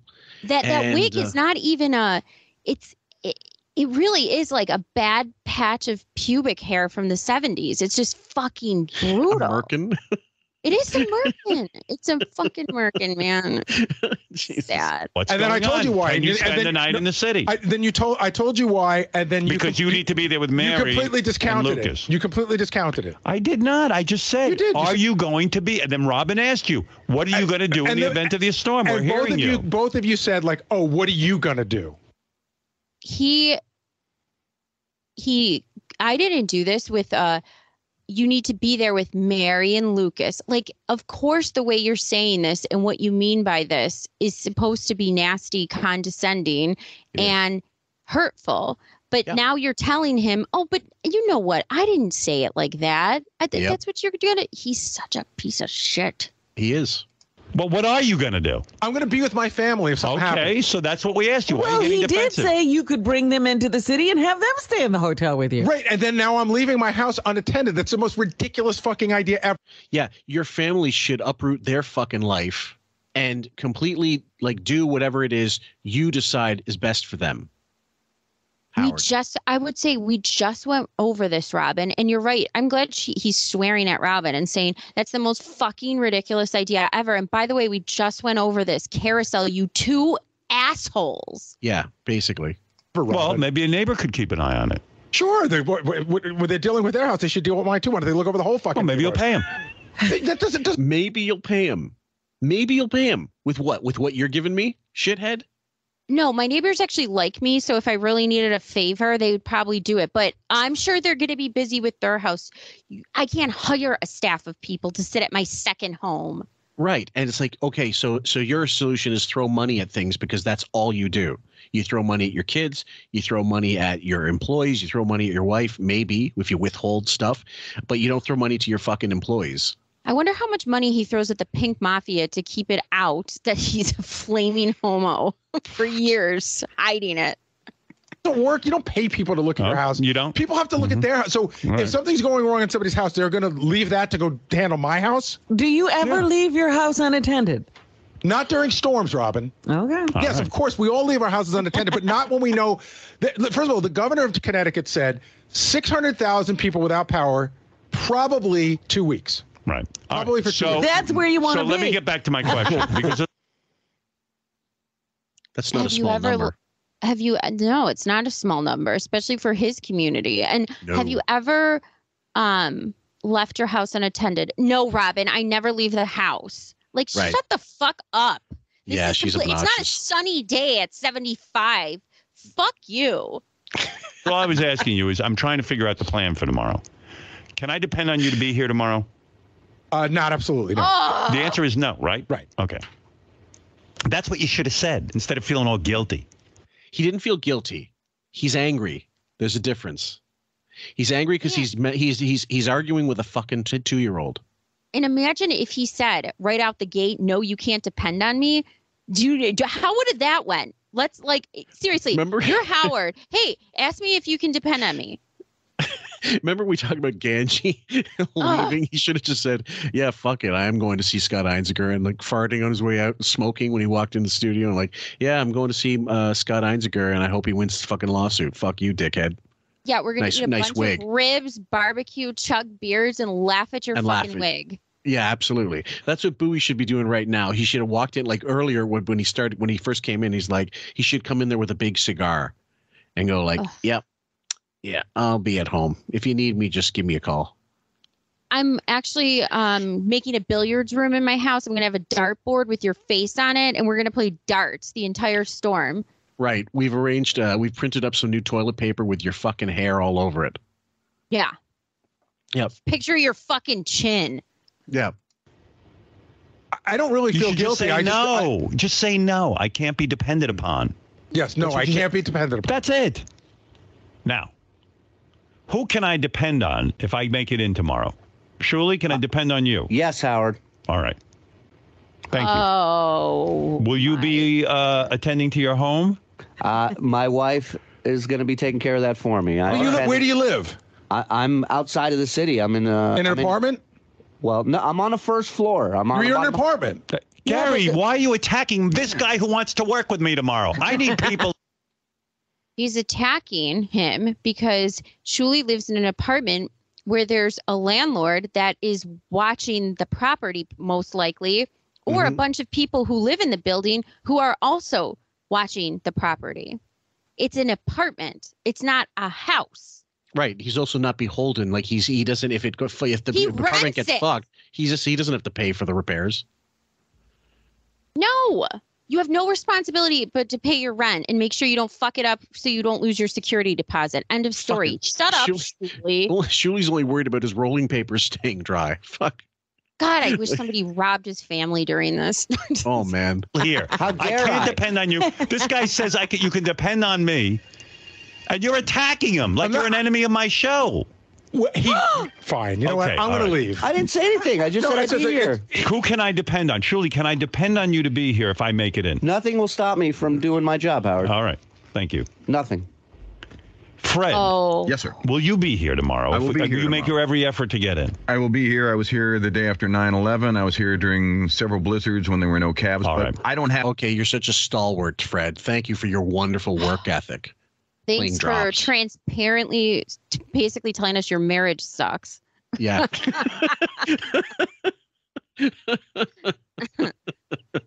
I have nothing to keep me at home whatsoever. I'll be in.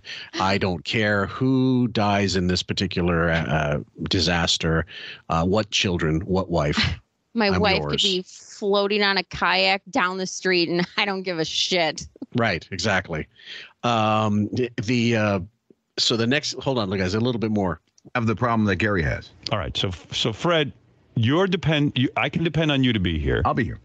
Surely you're going to be here. I'll be here, Howard. Benji, you have an opportunity to come in or no? Are you going to be guarding anything, or are you going to be here? What if my internet goes out? Well, no, seriously, are you going to be here? Yes, yeah, I'll be. All right, so now I know, Robin, you will be able to broadcast. All right. Yeah, from your house, you'll be able to broadcast.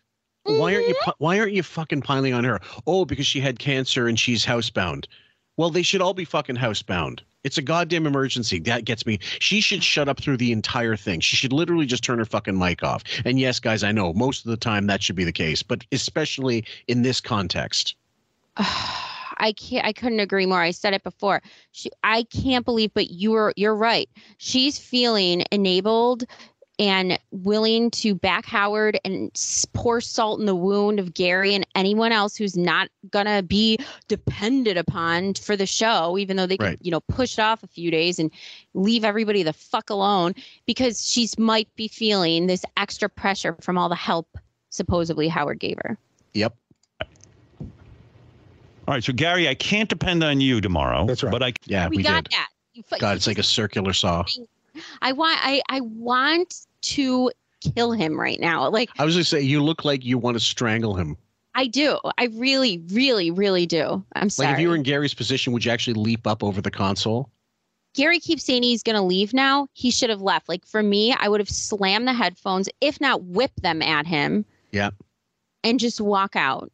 Yeah. And then meeting with HR.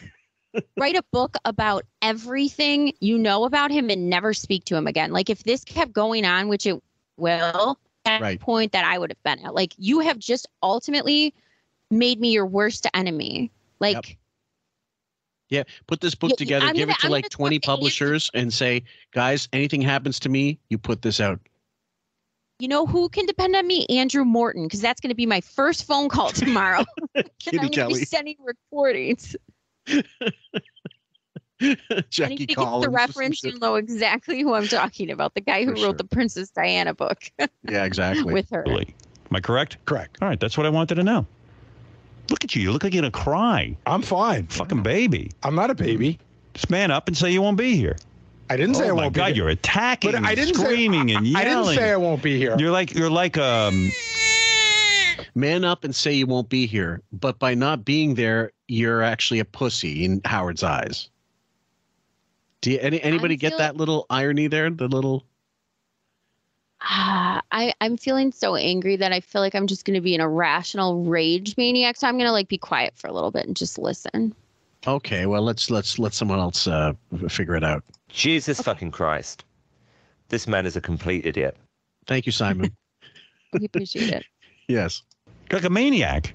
No, I need to know who's going to be here. But If I Howard, get there's here, a no whole one's subtext here. to it that you're not really being honest Gary, about. Gary, you're being dishonest. No, you're being attacking dishonest. me. I need you're to not know being who's going to upfront. be here. You want to make it sound like I don't care about my job. I did not say Okay, that. I'm gonna I go on said, record. can I depend on I'm you gonna to go be on here record tomorrow? because I want to be straight. I care more about my wife and my kids than I do about this job. Okay. Thank you, Gary. That's what you should have said ages ago. Yes. And Howard, how many times do you need the roll call for who's going to be here? We just went over this. Maybe write it down so you don't have to keep having the same conversation and torturing us. Yeah, totally. Including Gary. You're torturing your audience. Yep. It's a close race. It's a close race. Gary, you don't even have to go that far. But I that's just what I said, think you can wanna I know. depend on you to be here tomorrow? And the answer is Understood. either yes or no. I know, but you know that you're going in. I'm not going anywhere. You're putting. Howard likes that Shuli loves and cares about the show more than his family.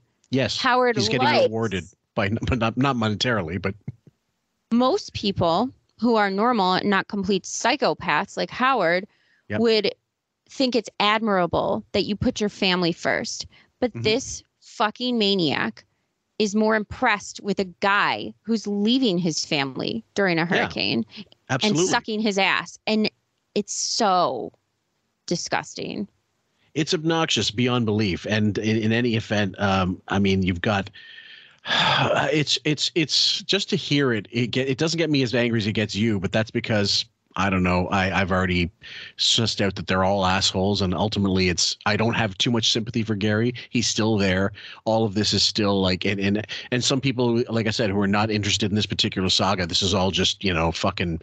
This is dust in the wind. But I think the main reason to go through this saga is just to illustrate, especially during this Marcy Turk era, how bad it was getting for the staff behind the scenes and on the air. Because 2 years, 3 years earlier, 4 years earlier, it's a little more jocular. It's a little more laid back. It just gets tighter and tighter and tighter and more depressing to listen to as the years, continue. More control, more staff bashing, more grievances on Howard's part on air, where, like we said, like now we have entire shows where it's about Howard's grievances with the staff and airing them out on air and being a total narcissist that you can't please, and it's not appealing. And so people like who listen to our show, they'll say like, even if they don't like the saga or something or the 15 Foundation, the point of having this stuff on record is because this highlights exactly why he lost so many of his fans. And it's important to not only go over like, the fun times, good times, hilarious interviews, whatever we do, or current show, but also to have this on record with the criticism that it fucking deserves, that I wish these people would have pointed out at the time. Yeah. And again, for those new listeners who aren't quite sure, we typically reserve the criticisms of the current show, the breakdowns, on our Patreon episodes so that they don't get cut by YouTube and SiriusXM, because there's all kinds of bits that they ID tag. So if you're interested in that, we always do like little promos and stuff. For the most part, they're going to be on our Patreon. So just sub to that in the Black Kluge level, the Black Kluge tier. The link's in the description. And if you like what you hear, and if you don't like, and basically if you like what you hear on YouTube channel, you're just getting more of it on Patreon, and including a bunch of stuff that's only accessible after like that on that tier. If you go lower, you're not going to get the 30-40 bonus episodes. I actually think it's really great because it's a variety, it's different voices, and it's it's really different than the YouTube channel. Actually, I mean, you have a lot of me and you and stuff, but it's a lot more different variety of voices and fun topics, sometimes shorter, sometimes longer. Raven does the breakdowns. She's amazing. And I just think it's a great variety of voices and different topics. It's a good mix, and we try to play with years. Like just recently, we recorded the Me Volume 2, which goes back, 20 years before this. And then, like I said, we'll break down stuff as up to present day within a month ago with Raven. And then with James and I, we've got a couple things planned for this weekend. I'm still sorting them out. And we'll span all the decades, actually. And so anybody who's not, you're always going to find something you like. That's the point. Yes. So if you don't like one thing, there's another thing. That's right. Just wait and it'll come out. Trust me. putting words in my mouth. You're getting defensive. Again, I have to make arrangements for tomorrow. If I'm coming in, who is going to be here? Okay. Doug Goodstein is not here today. That's right. There's nothing going on, and he's not here today. In-demand offices are closed somewhere. There's two. Now, okay, so he just said, at first it's fine. He goes, he's not here today. Then he decided, I'm going to shit on him and mock him in that same breath. And he also isn't a part of the Howard Stern show. Don't forget, guys. That's right. He's Howard TV, and he made sure that everybody knew that difference when it came to raises or when it came to contract time or when it came to having a job. So I don't even know why he's bringing Doug Goodstein up, because he doesn't work for the show. Right, exactly. If he's so inessential, then why are you bringing up and why you have to shit on him? Yep. TV guys. Gadget's directing the show, and there's one other guy who's doing cameras. Well, if that's the case, why don't we do that every day? Yeah. Like, why do we need these other guys? Why do we have all these extra people? We could save a fortune in the budget. And Rob, the camera guy. We could save a fortune in the budget. I could save a fortune. I could take some more marbles that I don't deserve. Exactly. Is doing the hallway camera. Worst thing you can do around here is show your Where's my expendable. shit bucket? Right. You know? Oh, trust me. I'm looking over the whole situation. And Gary, my family is most important to me as well. But when they asked you why not bring your family down here, then you said, well, the house. Why leave the house? So if your family's most important, you'll get Don't to the house attack when you Gary. get there. I just needed an answer. I'm just saying. Shuli's being a fucking idiot. And you heard that last little bit. I had to let that play a little. I did hear that. That's the underlying threat that's cutting underneath all of this hurricane talk. And he's still asking like a dumb fuck with hands like a trained seal in the air, gesticulating, I need to know who's going to be here. We just went over it 5 times. 5 times.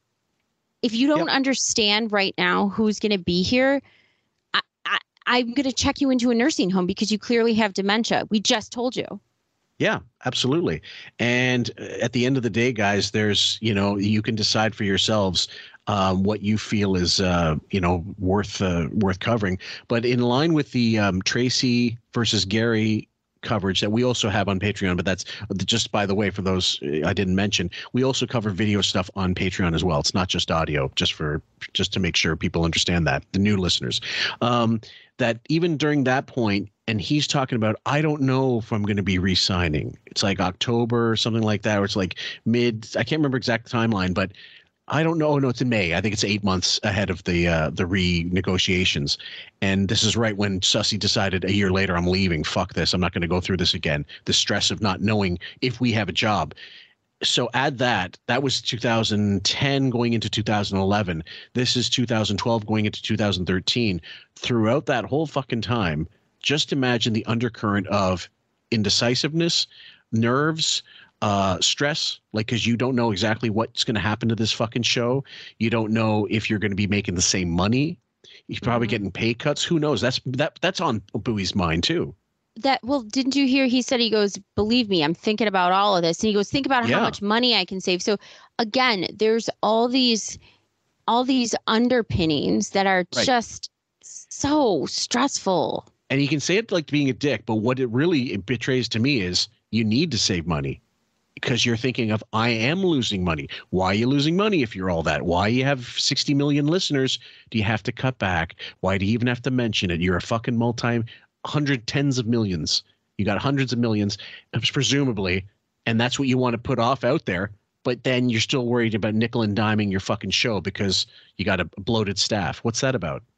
Well, getting things done, I mean, we can think of it the way he presented it as a way of being efficient and effective when it came to the organization itself. But you can also look at it as a cost-cutting corporate person coming in and saying, okay, we can cut half of these people. These people can take on this responsibility too. They can multitask and we can get rid of that person who's making this salary.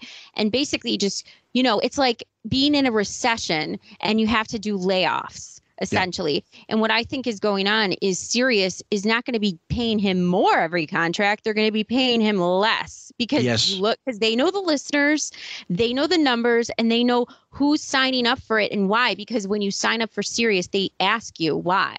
Right. And we also know from other people that have had these serious deals, Carrie and I covered it in episode 70 or 71, Marbles, that the next contract is for less money unless they've proven that they've doubled. There's a constant growth of subscribers due to that show. Not only that, but you also know that when you get rid of your subscription, they ask you why. Yep. How many people versus how many people signing up are saying, I'm getting rid of it because I had it for Howard and now the show sucks, so I'm getting rid of it. They never replaced Artie. I'm not listening anymore. Right. I only bought this for Howard and now the show's a complete pile of shit. So you have to, that the head honchos, it's serious, have all this data. They know why people are signing up for it, and then they know why they're leaving it. And I bet you the numbers of leaving it are because of Howard more so. Yep, that's about it. One more. We're to play a little bit more of this. Be here. You're attacking him. I just asked Gary a simple question. Can I depend on you to be here tomorrow? And he just attacked me. Yes, it was a full attack. It was. You attacked me too. You're a defensive guy. You could have said, will you be able to make it tomorrow? But it's, can I depend on you? No, I said the same thing to Fred. I said the same thing to Benji and Shuli. Can I depend on you to be here tomorrow? And it insinuates that. I don't think he said that to Fred. He said, are you going to be here tomorrow? Yep. He didn't say depend to Fred, I don't believe. No, he didn't actually. Yep. Not coming in makes me undependable. Gary, that's your interpretation. Well, okay, it's an interpretation. No. Can I depend on you to be here tomorrow? Gary, can you be here tomorrow? Gary, can I depend on you to be here tomorrow? They're two different questions. All right, Gary, can you be here tomorrow? I will do my very best to get here, weather permitting. Okay. Can I depend on you to be here tomorrow? Same answer. But I think you're but I think you're asking a different question. I really do. I do. I think you're asking. How do I plan my day for the rest of the day if I don't know who's going to be here? You don't fucking care who's there as long as your peanuts or your fucking almonds are there, your seat is warmed, your fucking your baba is ready with all the fucking, I don't know, fucking French semen in it. I don't know what you drink to keep yourself up. You know, he does nothing for himself. So what does it matter who's here, who's not here? As long as you have all the necessary ingredients for your fucking script and whatever guests are coming in. Plus, he just said, who cares if we even do the show? What's the difference? He is the one who said it makes no difference. Yeah. Okay. Double talk, double speak. It's honestly both sides of his mouth. Yeah, completely. And Doug Goodstein nails him on it in the next episode, guys, and we will cover that. I believe. I think next episode we'll come into it because we have to throw a little wrap-up show stuff in there, which is just audio. But where we can come up with video, we absolutely will. Thank you guys for tuning into this episode. Sam, any closing thoughts? I think the last episode we did for this, somebody commented like, Sam, like, because I get so worked up. Like, could you imagine when I'm not like this in like normal. Nobody pisses me off this way. Plus, you guys wouldn't have it any other way. I mean, what do you want me to be like? Maybe if you don't act like this, maybe because people know better. I mean, I could have never put up with this. And all the years, I think of all the people that have been loyal to him and put up with this for this little amount of money living in New York City. I can't even put up with doing this show sometimes. Well, and listening it's a to this, recording of it. Well, I'll have to increase your salary. Let me just get in touch with the union. All right, guys, we thank you for listening. We love you. Take care. Stay safe. Stay warm. And we'll see you on the next one. I just want to make sure that I could depend on all of you guys to listen. Yeah. Can I depend on you?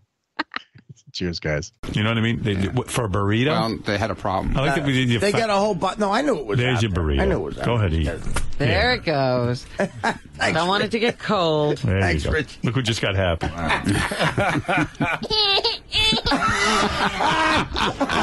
There's my burrito. Somebody's hungry. That's exactly right. It's feeding time. Put something in his fucking mouth.